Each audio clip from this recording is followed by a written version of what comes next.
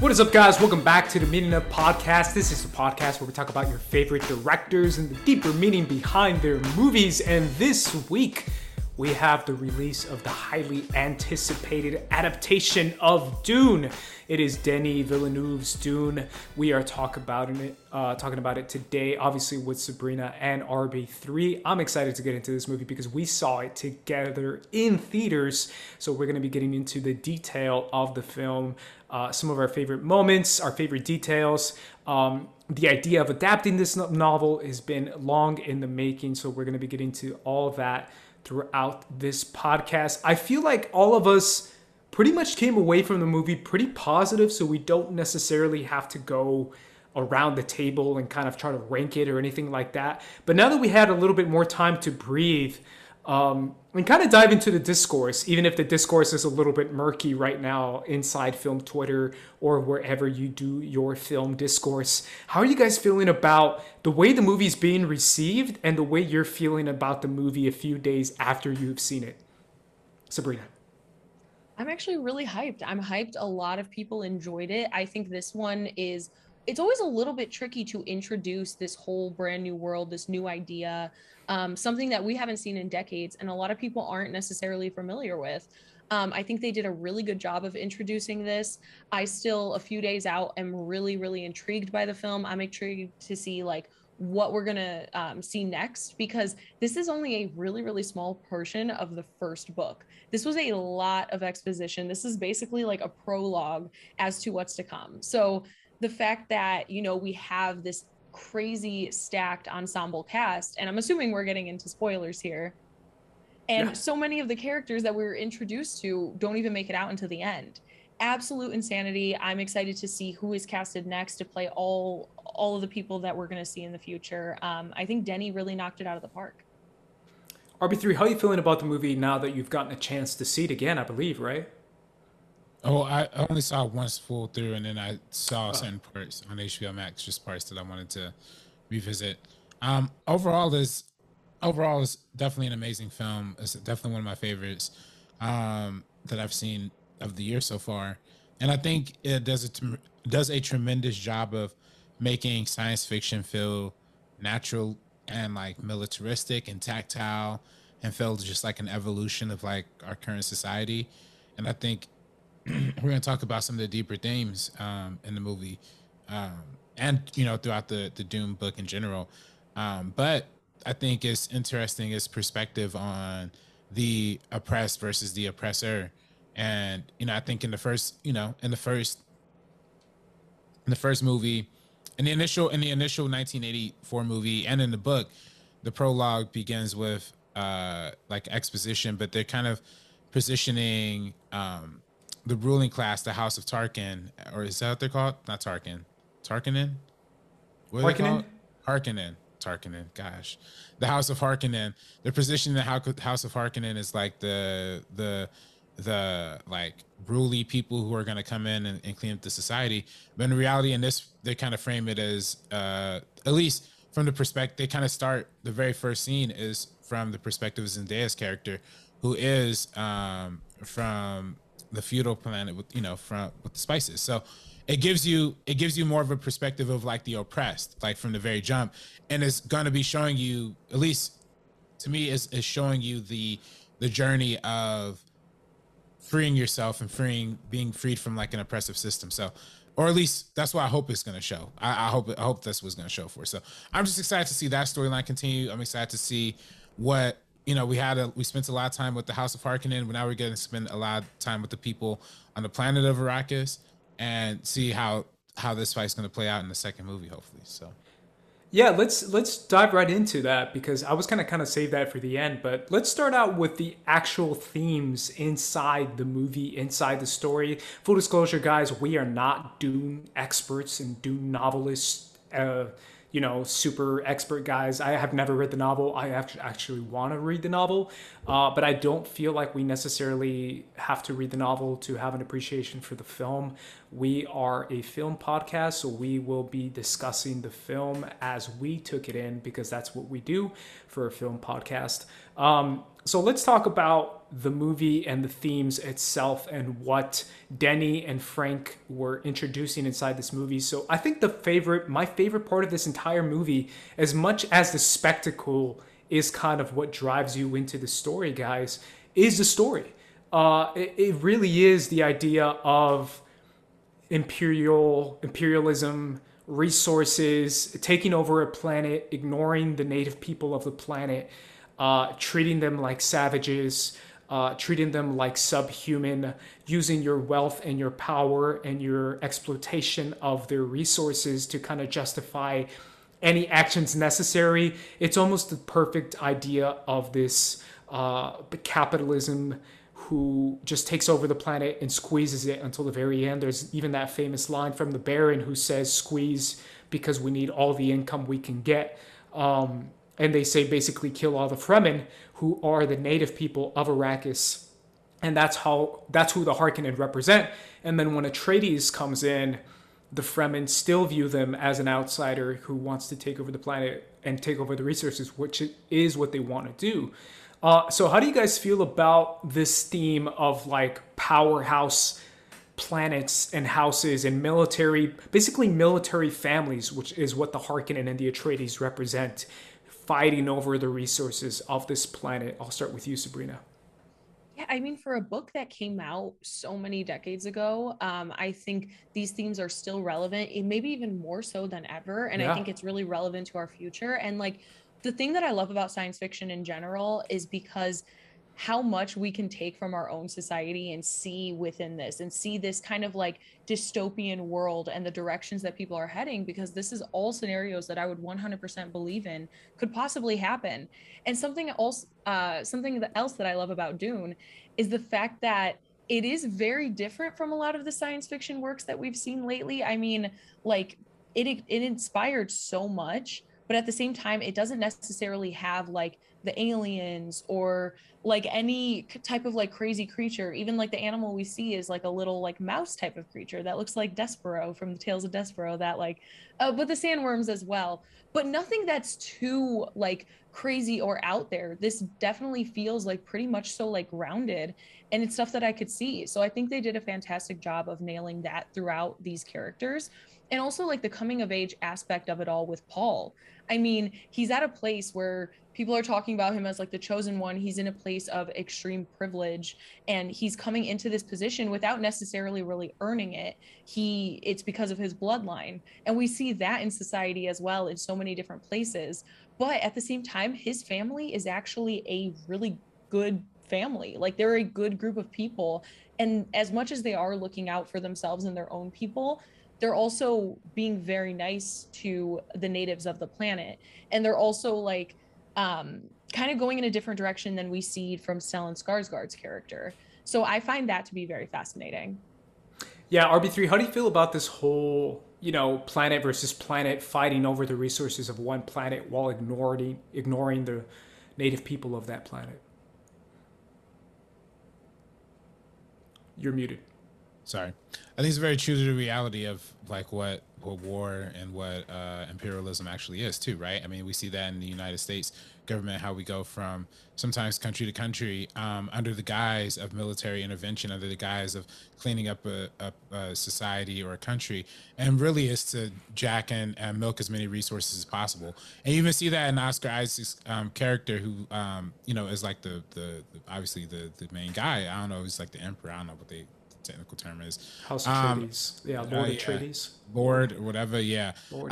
You see him literally lie to Benicio del Toro's, not Benicio del Toro, I'm sorry, Javier Bardem's face. Man, that was really messed up. You see him lie to like Javier Bardem's face, like, oh yeah, no, we're not gonna take any of your resources. Like, of course not. And he's like, sir, we need that. Like, that's kind of the whole mission, like why we're here. And it's like, yeah, we got milk up. We got to build up to him. And that's what imperial industrial society is. That's what capitalism ultimately breeds. But then we see how those other dudes, again, I'm so bad with names, but how the Dave Bautista homie, the Harkonnens, yeah, how they're brutal and savage, just like Josh Brolin was saying, like they're not human. Like, how they get down, and you see, oh yeah, you definitely gonna need some help taking them down, because they as opposed to the more like quiet kind of peaceful intervention that House of Harkonnen tries to go through and execute peacefully, is for, they're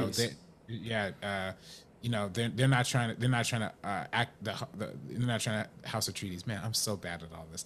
The Harkonnen ain't trying to go on that vibe. So of course there's obviously that huge attack, which again ultimately ends up probably hurting more Iraqis than it did actual House of Harkonnen people.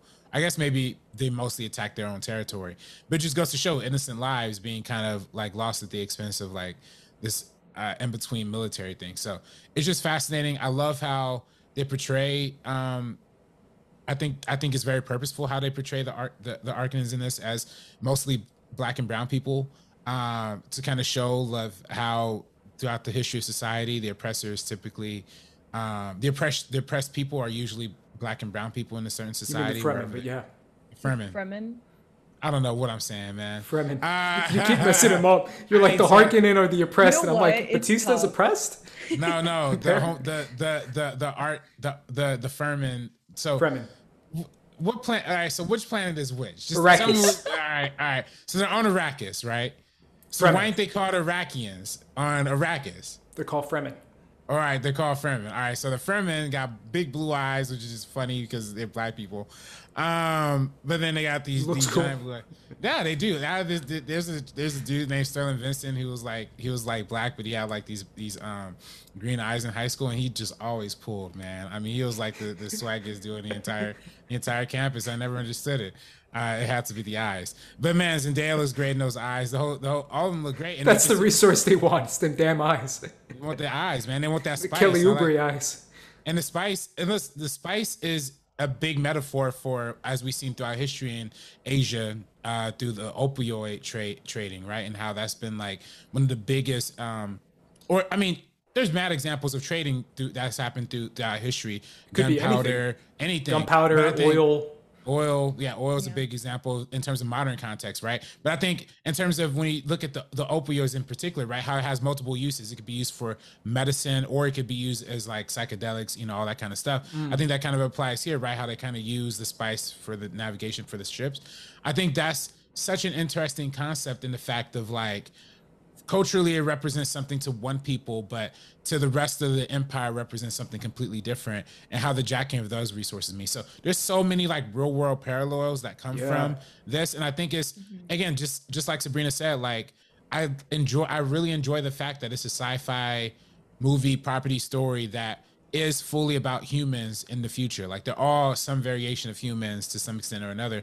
I don't know what's up with Homeboy, and he was doing the flying weird stuff.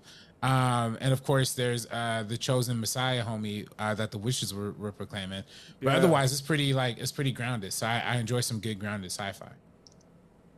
Yeah, no, to me, I really enjoy that aspect as well. I love the idea of having parallels and crossover parallels between this idea. I love the idea of like the more that humanity evolves in the future, the more it regresses back to medieval times. And the fact that we start to act more and more like kings and queens and kind of forget the whole democracy thing. And we're just like, yeah, we're just going to let this guy run everything, whether it's Atreides or Harkonnen. They kind of let themselves rule by this power of the bloodline, like you said, Sabrina. I find that so fascinating. That's one of my favorite aspects of like sci-fi storytelling. And it obviously happens in Star Wars as well, where it's still kind of this idea of like bloodline being passed down. And it's that idea of these houses kind of fighting over this one pure resource. But to me, the idea of everyone fighting over one image and one ideology is also very interesting. I like how they describe the Harkonnen, not necessarily the way Josh Brolin describes him, but the way that Zendaya Chani describes him, when she says that they had so much wealth that they were just like diving in it. They were richer than the Emperor, is what she said in the very first scene in the movie. She said the Harkonnen were richer than the Emperor himself. And they were so obsessed with their wealth that they just never wanted to give it up and just make more. And obviously, as I referenced before, the Baron's line of squeezing. What do you think of that idea of how much wealth doesn't necessarily produce prosperity, Sabrina, but instead it produces more monstrous actions. How do you appreciate that aspect of the film? Well, I think it's a way that we can always kind of look at greed and wealth in general throughout the world and like throughout history. You know, a lot of the times when people tap into specific resources or they accumulate a lot of wealth, instead of it's kind of interesting because they always just like want more, more, more. And we see it from a lot of the people, like even currently, they have so much money that they can't even spend it. Yet there's no other way to distribute the wealth or try to make a better reality for a lot of other people and a better world for so many people. Like caring about those aspects of life, I feel like are so much more important than having your own greed, power, wealth, being able to do whatever you want, just like squeezing everything until it's dry and then leaving it. We have billionaires right now going to space for literally nothing, like for no reason, not really doing anything. There's like there's like conspiracy theories on like, oh, people are going to create like a colony on Mars one day when Earth's depleted of its resources.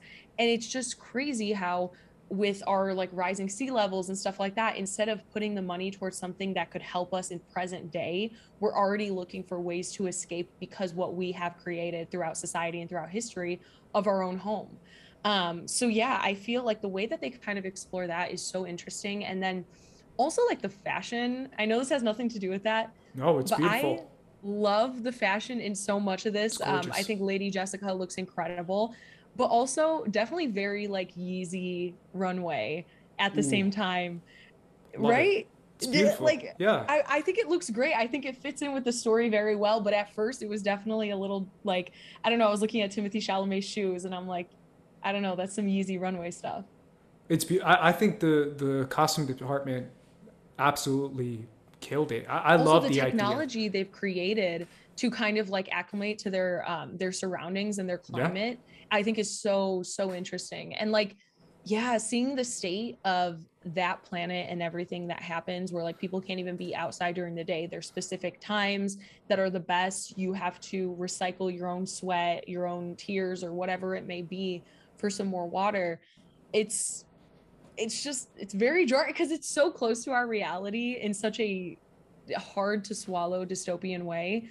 But like people buy bottled oxygen, like not like oxygen in like a tank or anything like that, but like in like a spray can that you could put up to your mouth. And it's like, this is something that we have here, but our resources are so shot in certain areas, and only rich people can purchase something like that. You have to be wealthy to in order to do so. So it's kind of forgetting some parts of society and some people in it.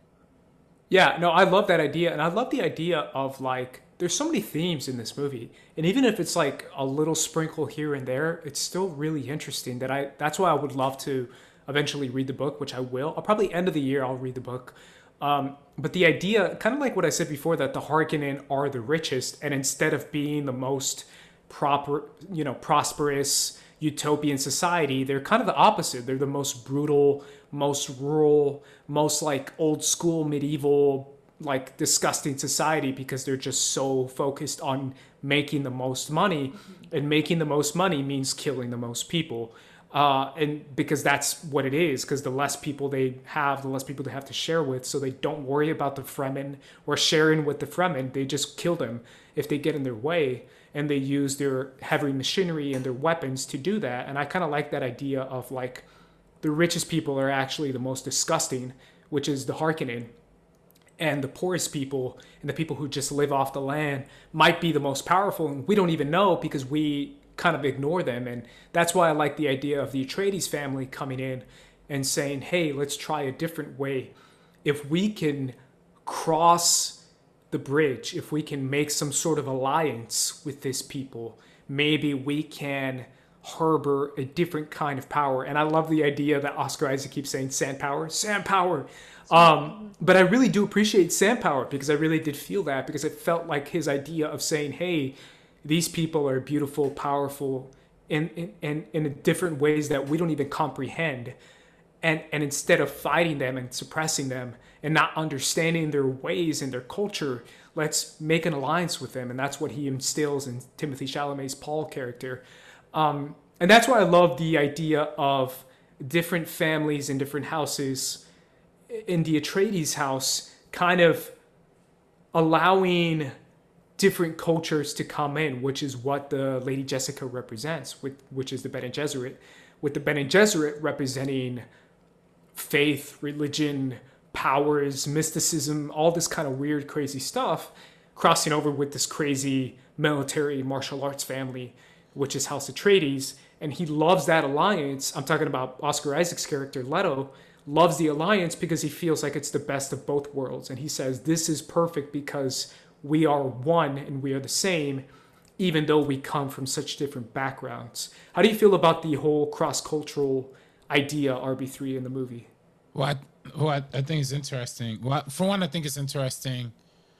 I'm a little interested by your interpretation of that, actually, because I don't think it's well, first of all, going back to the whole idea of like the Bene Gesserit representing like the religious faction of the society, of the empire in general, how they low-key like play a big piece in like the influence of it all. Like if you listen closely, they were the ones who made the request to send the House of Harkonnen. No, not House of Harkonnen. Atreides.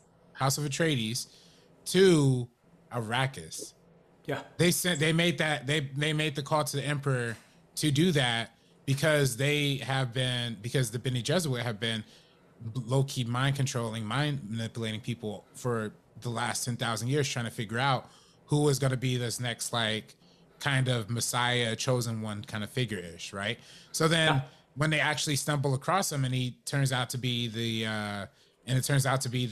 head of House of T, Atreides, I'm just going to call it House of T. House of T, when he ends up being the son of House of T, you know, he has all these extra special mind, military abilities, all this kind of stuff. On top of having his mom, who's been pretty much low-key conditioning him and grooming him to be this kind of Messiah-ish figure, it ends up leading to, you know, it's just interesting that it's kind of this book and this movie is kind of introducing this theme of like breeding a Messiah a little bit. Like instead of like the traditional hero journey myth, somebody kind of stumbling into that position, this is a story of somebody assuming that position, almost like them being told like, hey, your entire life, like low key has been devoted towards you hitting this goal. And now that you're here on this planet, like this is your time that you're supposed to hit it. So I think it's fascinating, but I do think it's interesting. I just want to get your opinion, Ace, because it's almost like the idea of like the chosen one, but almost like the idea of like him being like the lone, like almost like the white savior in the sense of having him being the chosen one to save this planet, how everybody's kind of bowing down to him, how even the house cleaner lady is like, oh my gosh, it must be you. Like she brings a whole knife to the house and everything like that. Like, is that something that is a current sci-fi idea? Like that's not something that I don't know, maybe it's just me. I feel like that's a little bit dated. You know, I feel like that's something that's coming right out of 1960 sci-fi. Do you think that's a place in today's interpretation of science fiction? I don't know. Yeah, no, I think it's interesting, right? Because obviously I haven't read the novel. I interpreted it as these houses are set up the way they are for a reason. And that Harkonnen, Atreides, Bene Gesserit, the Emperor's house, all the other 10 houses or whatever, how many there were, are very much in the mindset of keep things the way they are. Keep things status quo. Keep things running on the same bloodline, in the same set, same House Harkonnen, same person, like almost like Lannister. You guys don't know Game of Thrones. I wish you did, but in Game of Thrones, the Lannisters and the Targaryens cross bloodlines. They straight up do incest because they want to keep their bloodline so pure that they literally marry brother and sister, brother and cousin, cousin and cousin, like cousin and uncle. Like there's a lot of incest in. There's a lot, but they do that because they feel like their bloodline is pure, and they feel like the purity of their bloodline is what makes them strong, and that's how they do it.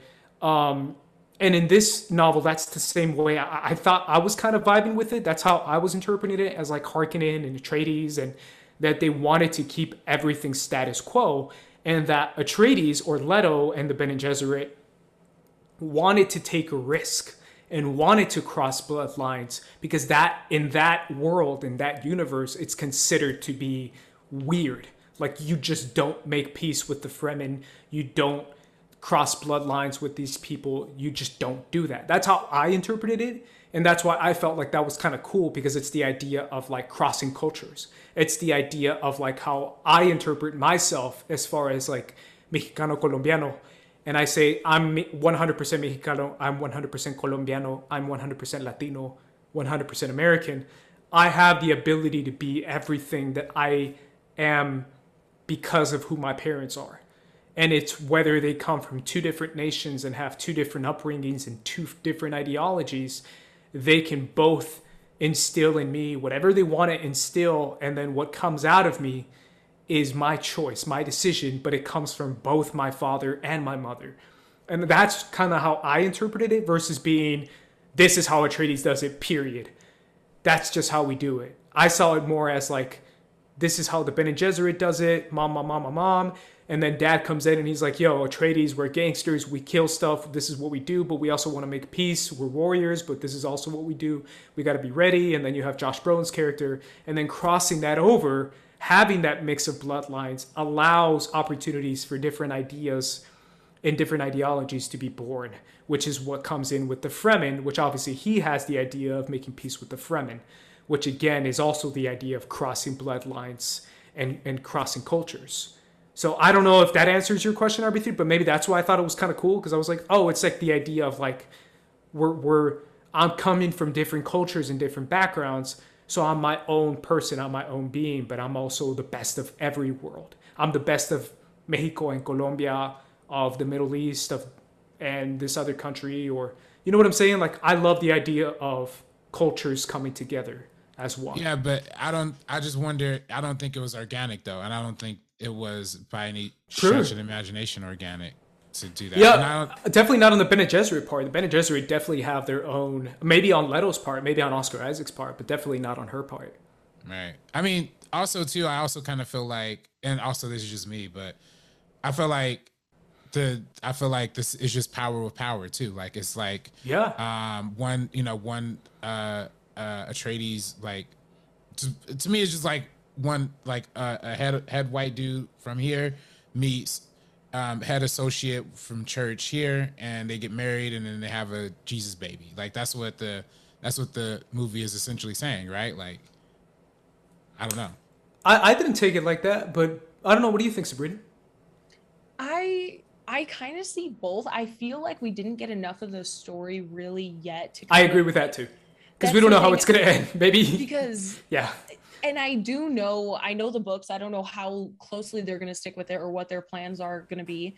But I feel like it's almost too early to say that kind of, but like it is really interesting, because I feel like even with this connection that we already saw, just talking about the movie and what we've seen with this one, with like Paul and Chani, like it's really interesting to see how they are going to connect and how they are going to continue to do the things that they do within their own like communities, and kind of like lead in that way, with Paul being the one, which is also just funny that the entire time it's Timothée Chalamet, it's this like scrawny kid, and everybody's like clowning on him about it throughout this entire thing. We have so many moments. They lean so heavily into this of just like, oh, this is him. I don't believe it's him. This is the one. This is the one we're talking about.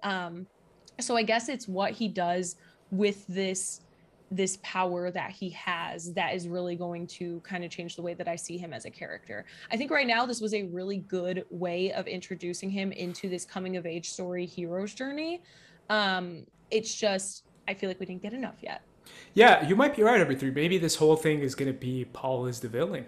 And maybe at the end of the day, maybe that's what the vision he saw inside the tent, where he felt like he was the villain. I don't know.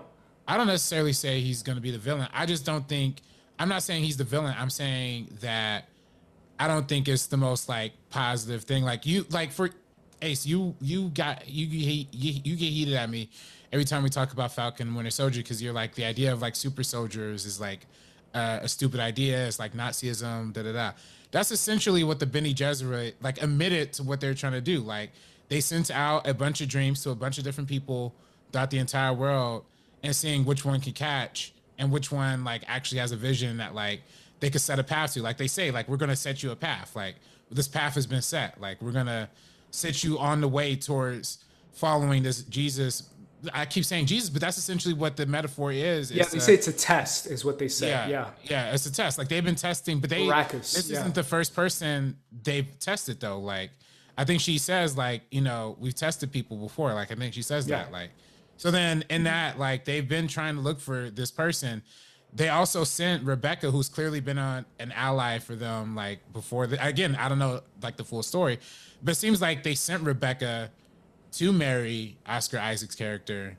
Yeah. And in hopes of like, well, because that happening, right? Like of them finding the Messiah figure, right? Yeah, I mean, like the Bene Gesserit, they are like a group of like spies and scientists and just like a whole community of so many different people that kind of infiltrate their way in order to pursue what they want to. So I mean, so it makes sense that they're like, yeah, we kind of set this up. Even in the sequences that we got with Rebecca Ferguson and Oscar Isaac, like they don't necessarily seem like, you know, like they really even love each other. Yeah, exactly. Like they don't really have that much chemistry. I feel like it is one of those things where this is kind of the path that is set out to you and the path that makes the most sense. And they both just kind of roll with it. Yeah, I don't know. I can't speak to maybe their relationship. Maybe on her part for sure. I definitely don't know what Oscar Isaac's his whole position is, because I doubt he's like in on it and he's in on the Bene Gesserit plan. But it's definitely one of those things. Well, no, because he seemed like upset when he kind of heard about like some of the things that was happening. That's what I mean. Yeah, he's going through exactly. So I don't think so necessarily either. In on it, but mm-hmm. I also think it's one of those situations where she is a very strong, intelligent woman. And then he's like, all right, like I am this lord. I also want this like strong, intelligent woman who comes from this background, not necessarily thinking that this was her motive all along. And Rebecca Ferguson does a really, really incredible job of portraying that in a very like vulnerable, where I'm not necessarily rooting for her all the time, but at the same time, like I want her to like be okay because of the position she's in. I just find that to be interesting. Yeah, no, I guess to answer your question, RB3, kind of going back to your point, I just see this as like a completely crazy fictional story. I don't really see it the same as Falcon and Winter Soldier, which is like a much more like set in 2020 kind of story inside real world America. I see this set as this crazy, weird, futuristic planet future where it's like 20,000 years in the future. And it's like, you know, Luke Skywalker and Darth Vader, where it's like, why does Luke Skywalker have to be the hero? You know, why does it have to be the son of Darth Vader? Like, it's the same thing where it's just like, yeah, there's a lot of, or Game of Thrones, where it's like these houses and these bloodlines. It's the same thing. Like, we're going to end up having one of them be like a good guy / hero, even though that's just the story they've set up. It's not necessarily supposed to be like America 2020. Yeah, no, but I don't disagree with you there. I don't watch Game of Thrones either, but at least in Star Wars, it's not like Luke was Darth Vader's son, like by accident. Like that wasn't an intentional thing. Like he discovered that because he fought Darth Vader. Like he would have never known that if he had. He knew that because he met Obi-Wan Kenobi. Like he wouldn't have been intended to go down that journey. It's like with this, it feels a little weirder for Dune for me because it's like he was not only picked, he was not only groomed, but the path is set for him, like to go down this journey already by a shadowy group of like, you know, which and again, this is just my metaphor for how I kind of see the society, whereas the emperor and the house people are like the military and like the arms of government. The Bene Gesserit are more of like the witches and like the religious arm, like the church and the state, you know?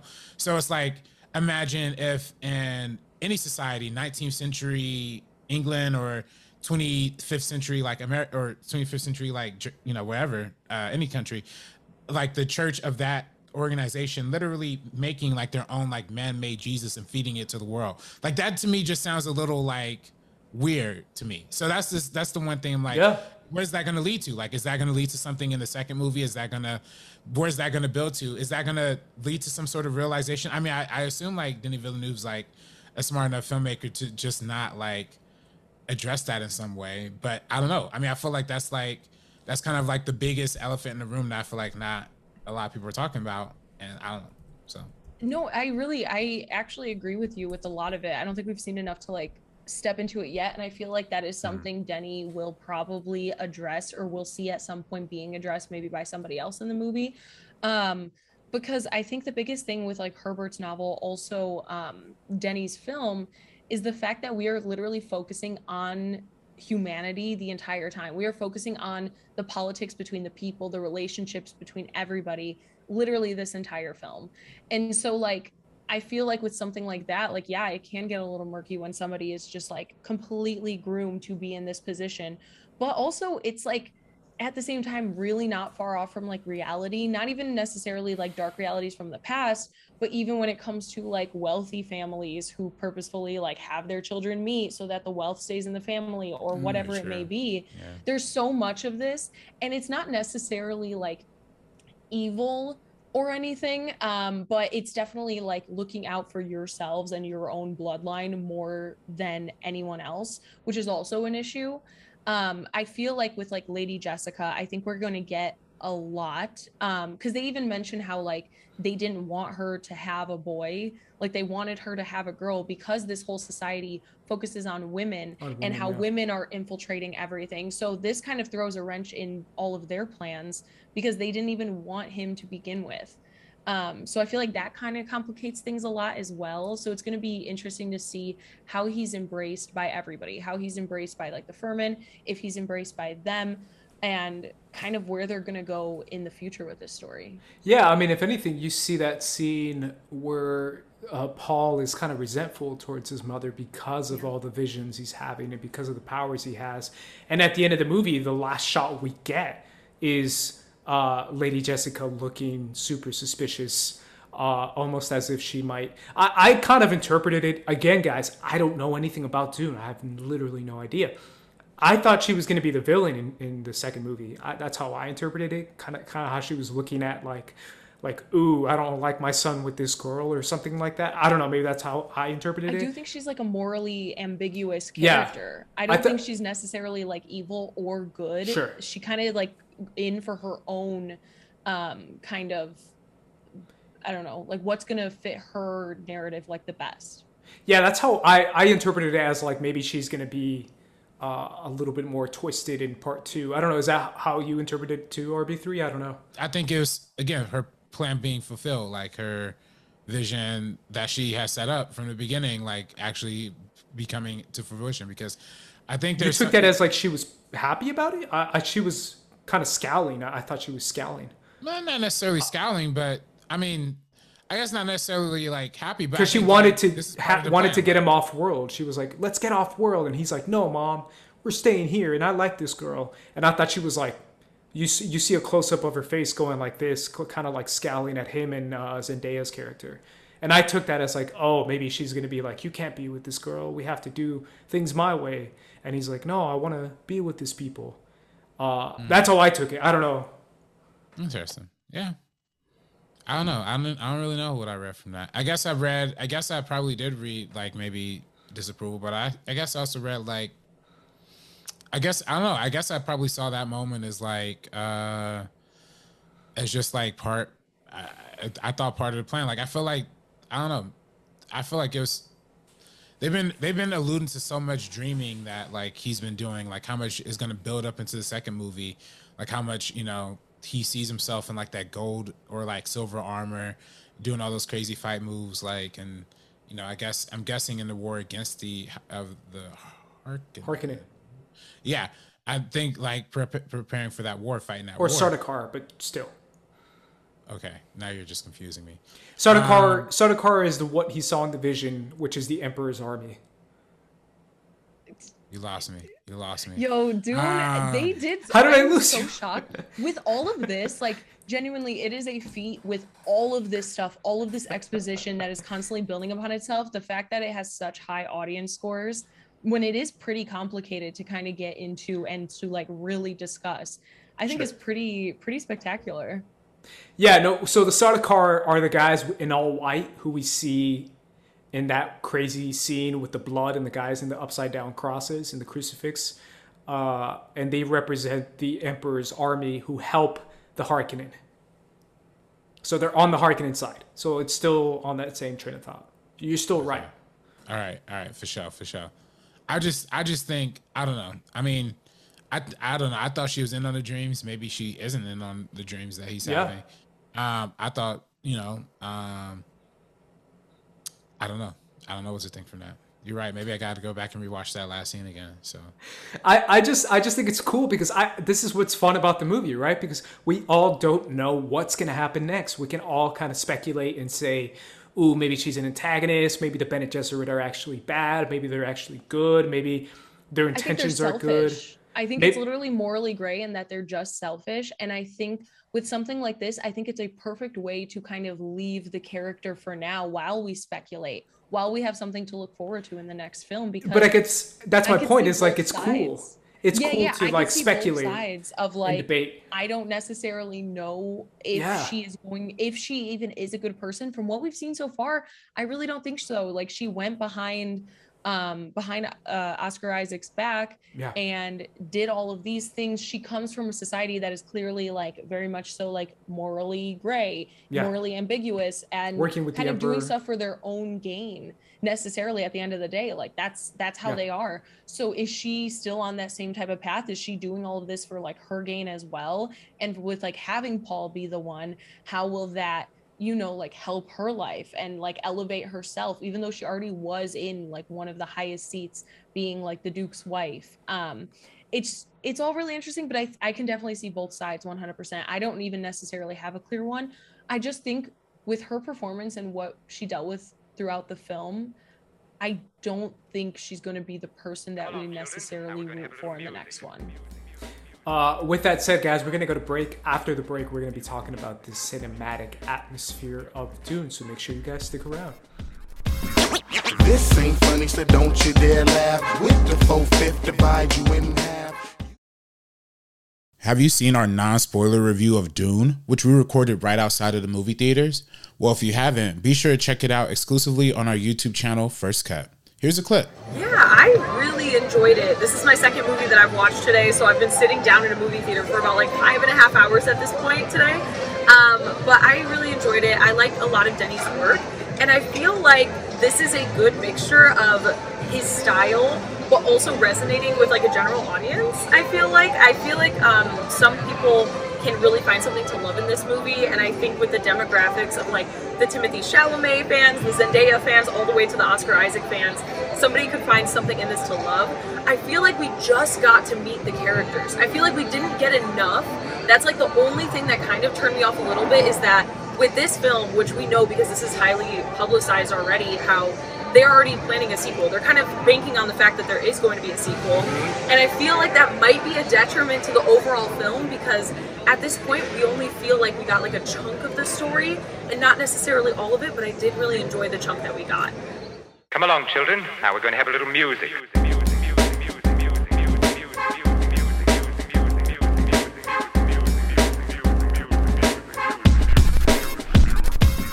Alrighty, guys, we are back talking about Dune. We saw Denis Dune in theaters. Let's talk about the adaptation aspect of this film. I think what makes the movie... Okay, how do you guys feel about How about I ask this question like this? How do you guys feel about adapting Dune as a movie versus a series? I'll start with you, Sabrina. It is definitely a choice because Dune is very dense. There is a lot to cover. I think if we are going to put it into the hands of a good director like Denis, I think that's somebody that can definitely navigate through this story very, very well, especially knowing the fact that we probably have a sequel already in the works. They're kind of ambiguous on that. But if that's successful as well, we might see another one. Like I mentioned earlier, right at the beginning, we covered such a small fraction of this story that there is a lot more to kind of work with. But getting this exposition out of the way, I feel like sets us up for a journey with our characters that we've already been introduced to, we already really enjoy and like really admire. Even some of the supporting cast that we got with like Jason Momoa, and other people who didn't make it out of the film. I think we really enjoyed our time like meeting them and understanding more about their society and their culture, the way that they view everything. I think in a miniseries, you have a lot more room to work with. You're talking about more runtime right away. That's something that I think could have been a plus for this story. But with this first one that we already got, it makes me very excited to see what we're going to get in the future. And I think Denny can do a really great job at it. How about you, RB3? Do you feel like this could have worked better as a series? No, I don't think it would have worked better as a series. I like movies, and I think having a movie on this massive scale is important. I like seeing movies that are like TV is great, but TV could also be limiting. And even though we have great shows like Game of Thrones and all that kind of stuff, I don't, it's not necessary for everything. Like I do think like I think there's challenge to like adapting and slimming things down. I think there's also a lot of great mythology that could come from that as well. So I like the amazing amount of mythology that we get in this movie, but also like the scale that we could present it as on the big screen with huge effects, with tight lenses. There's through sandworms. Like there's just stuff that is super cinematic to me, and just like I can't make it like the Lord of the Rings like original series, like how those books are dense and compact and have a lot of information, but it makes it so much richer when you're able to compress it and really trim down the fat. If it's a series of Dune, like it's gonna be 10 episodes, it's gonna feel like it's dragging for like 4 of them, and then we're gonna get to the end and we're gonna see what happens. But I think in a movie, or at least 2 or 3 movies, I think 2, they're going to do 2. I think with 2 movies, you can have an epic, cerebral, transfixing experience that with a beginning and an end that doesn't like have to be weird. You have to sit through for a bunch of hours. So. Yeah, I feel that, man. There's something about the big screen. There's something about the cinematic atmosphere that lends to this source material so well, which is why I love every aspect of film. To me is just an artistic choice. I'm just obsessed with this stuff, guys. Obviously, you guys know this. But like to me, like you said, Sabrina, every aspect of film is so purposeful and so beautiful, and it's art in its own way, which is why I love the costumes. I love the score. I love the visuals, the shots the cinematographer does. The VFX work is really, really well done. The crafting of this film, the shooting locations, so good.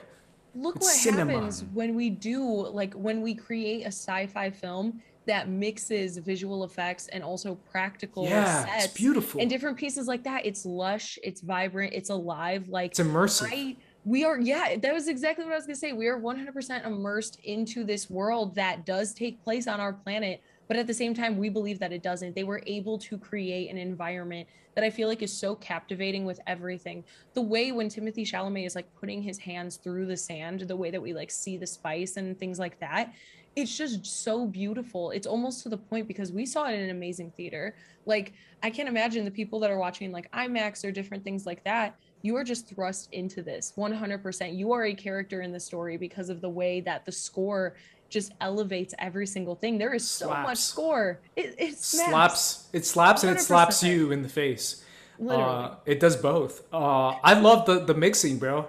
A lot of people are complaining about the idea of the score being so loud and just like screaming at you, but I love it. I feel like it's supposed to be screaming at you. Epic. It's supposed to like make you feel like, oh my God, Jesus Christ. Like you're supposed to be saying these things as you're watching it, because it is so loud and it is so emphatic and so over the top, intense, because it's supposed to create that atmospheric effect of a different world, a different planet, a different story that you've never seen before on screen being told.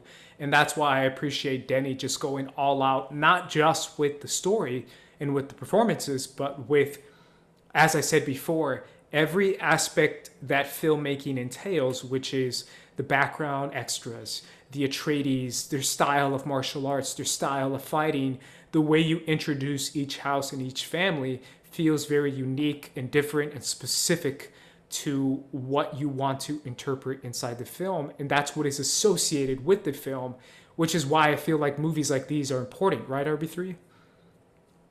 Yeah, I think they're super important. I think that's why this movie deserves the big screen treatment. I think having I think, there's always talk in Hollywood about the unfilmable book and the unfilmable property, and a lot of times those unfilmable things do come out kind of trash, but when they do hit, they hit really hard. And I think that's something that Dune is. It's a hard hitting adaptation that like is both faithful but also finds ways to like cinematically reinterpret things in like creative ways too. Like the whole thing with the voice, I think was a really cool use of like sound design and camera trickery. I think also you think about the scene when when the Bene Gesserit lady is like making him put his hand into the box, and how much kind of restraint that Denis Villeneuve had to use in that kind of scene. How you kind of rely more on like performance and sound mixing and sound effects instead of like actual imagery and showing like what the pain like looks like and feels like inside of the box. Yeah. So I think that's all really interesting. Again, there's really, even though it's based on a book, there's a lot of uniquely cinematic moments that occur throughout the film. So it feels like a true adaptation instead of just like reading from the book, page by page or whatever. So. Yeah, I think the shock of seeing, I think that's the best word I'm trying to find, but I think the shock of seeing such strange outfits, strange scenery, strange different worlds feels refreshing to an audience member, because it makes you feel like you don't know what is going on, but you want to find out. You want to know who these people are, who House Atreides is, who the Fremen are, what the Sandworm is, how it's introduced, how it's teased, and how the first introduction of the Sandworm makes you feel the scale of how enormous and how powerful this can be. And it also introduces you who the Atreides are and how they view their workers and their people, when they were talking about the spice over the people. And they were like, dude, the spice is like 10 times more important. And he's like, well, I'll save the 22 people. And they started to save them. But it also teases you with how powerful the Sandworms are, which is a tease to the world building and the story structure of what Arrakis is. And I feel like that kind of stuff is so important for audiences who've never heard of Dune or don't know what Dune is, because unlike Superman, Batman, Spider-Man, and all these other properties that are really old and everyone has that idea in their head because they've seen the imagery, we've never seen the imagery, maybe besides the 1984 movie. This is Not kind like of this. Exactly, but this is kind of a lot of people's first interpretation of what it looks like, and I think that's a really important aspect of filmmaking, is to introduce people to different planets and different worlds that aren't just like, oh, that's Superman or it's Batman again, but it's this time it's a different Batman, and it's like it's something feels different. It just feels different. Also, I think it's really refreshing to exactly what you were saying, have this story with characters that most people probably don't really know. Like, even if you read the book, like, it's so different to finally just be able to see this on screen and to live in this world. Because, like, I love reading, and I haven't been able to reread Dune before I saw it. I meant to, but I think from what I remember of everything, I just think they did an absolutely phenomenal job with the casting and all the stuff that they were setting up in that book for like how somebody looked and like how somebody acted. They really captured that. And I think Denny took kind of what was introduced in the 84 film and then what we see in the book and really like had like a perfect marriage of both of them, where it is still fun and we can still have like a good time while watching this, which we see through some of the characters like Duncan Idaho or other people like that. But at the same time, this is hard hitting, serious, relevant. There's so much mystery in our own world and this world as well that we just have left to uncover. There is so much going on behind the scenes that like we don't know yet, and we're so, I guess, like enticed to kind of like sit in and enjoy this journey of what we're seeing through the eyes of like Paul and everybody on this planet. Yeah, I think that's one of my favorite aspects of the movie as a whole. Any final thoughts, RB3, on Dune and kind of the cinematic scale of the movie? Cinematic scale, like y'all said already, the score was fantastic. Hans Zimmer score, man, did a great job with. I felt like it was 90% score. One of Hans Zimmer's best in a very long time. Yeah. Yeah. Apparently, he has some sort of. He turned down this. For one, he turned down to do Tenet. To do this movie. Shout out to Ludwig. He did a great job in Tenet. Shout out to Ludwig, and shout out to to Hans Zimmer apparently had like a really like close personal connection to Dune growing up. It's one of his favorite books and movies, and he really channeled a lot of different like kind of elements and instrumentation, apparently like Indian bamboo flutes and just like all this, like he went like, for somebody who obviously won an Academy Award for The Lion King and it kind of known for like traditionally like rhythmy kind of scores. Even, you look at Inception, even it's like the doom, this was like a very like anti-rhythmic score. It's almost designed like not to stick with you and that's almost kind of more challenging, disturbing way. And I felt like I didn't like the score in Blade Runner 2049. I felt like that was just all drone sounds. I felt like this was a lot more creative, so I totally dug it. Very creative, very interesting, different, unique. I love the vocals, just screaming. It felt very primal. It felt very different and distinct. Made you feel like you were in a different universe and in a different planet. The score was definitely one of the highlights for me. And also what you said earlier, where it's like, yes, this is this like futuristic dystopian type of environment, but at the same time, it's like so regressed. And I feel like the score really elevated that aspect of it. Yeah, no, it makes you feel like it is kind of like a medieval, or like a kind of like a Sword and Sandals kind of movie, right? It almost felt like Gladiator to me. That was the one that felt like most similar. And he also did Gladiator, so there you go. Either way, guys, that is our episode on Dune. I hope you guys appreciated it. I hope you guys enjoyed it as much as we did. We definitely got sidetracked a little bit, but we promise we won't do that again. Either way, guys, for the First Cut crew, we have Sabrina. Sabrina, where can everyone find you? You guys can follow me on Twitter and Instagram at SabrinaXMonica, also on Twitter at SabrinaOnFilm. RB3. You can follow me on Twitter and Instagram at Director RB3. You found me at Squad Leader Race, guys. Follow us at First Cut TMO. Leave us a comment. Let us know what you thought of Dune in the comments down below. What did you think of the themes in the movie? What is your takeaway from the movie? Let us know in the comments down below. Either way, guys, for the First Cut crew, we're peacing out. Peace. Duncan, Idaho is the MVP.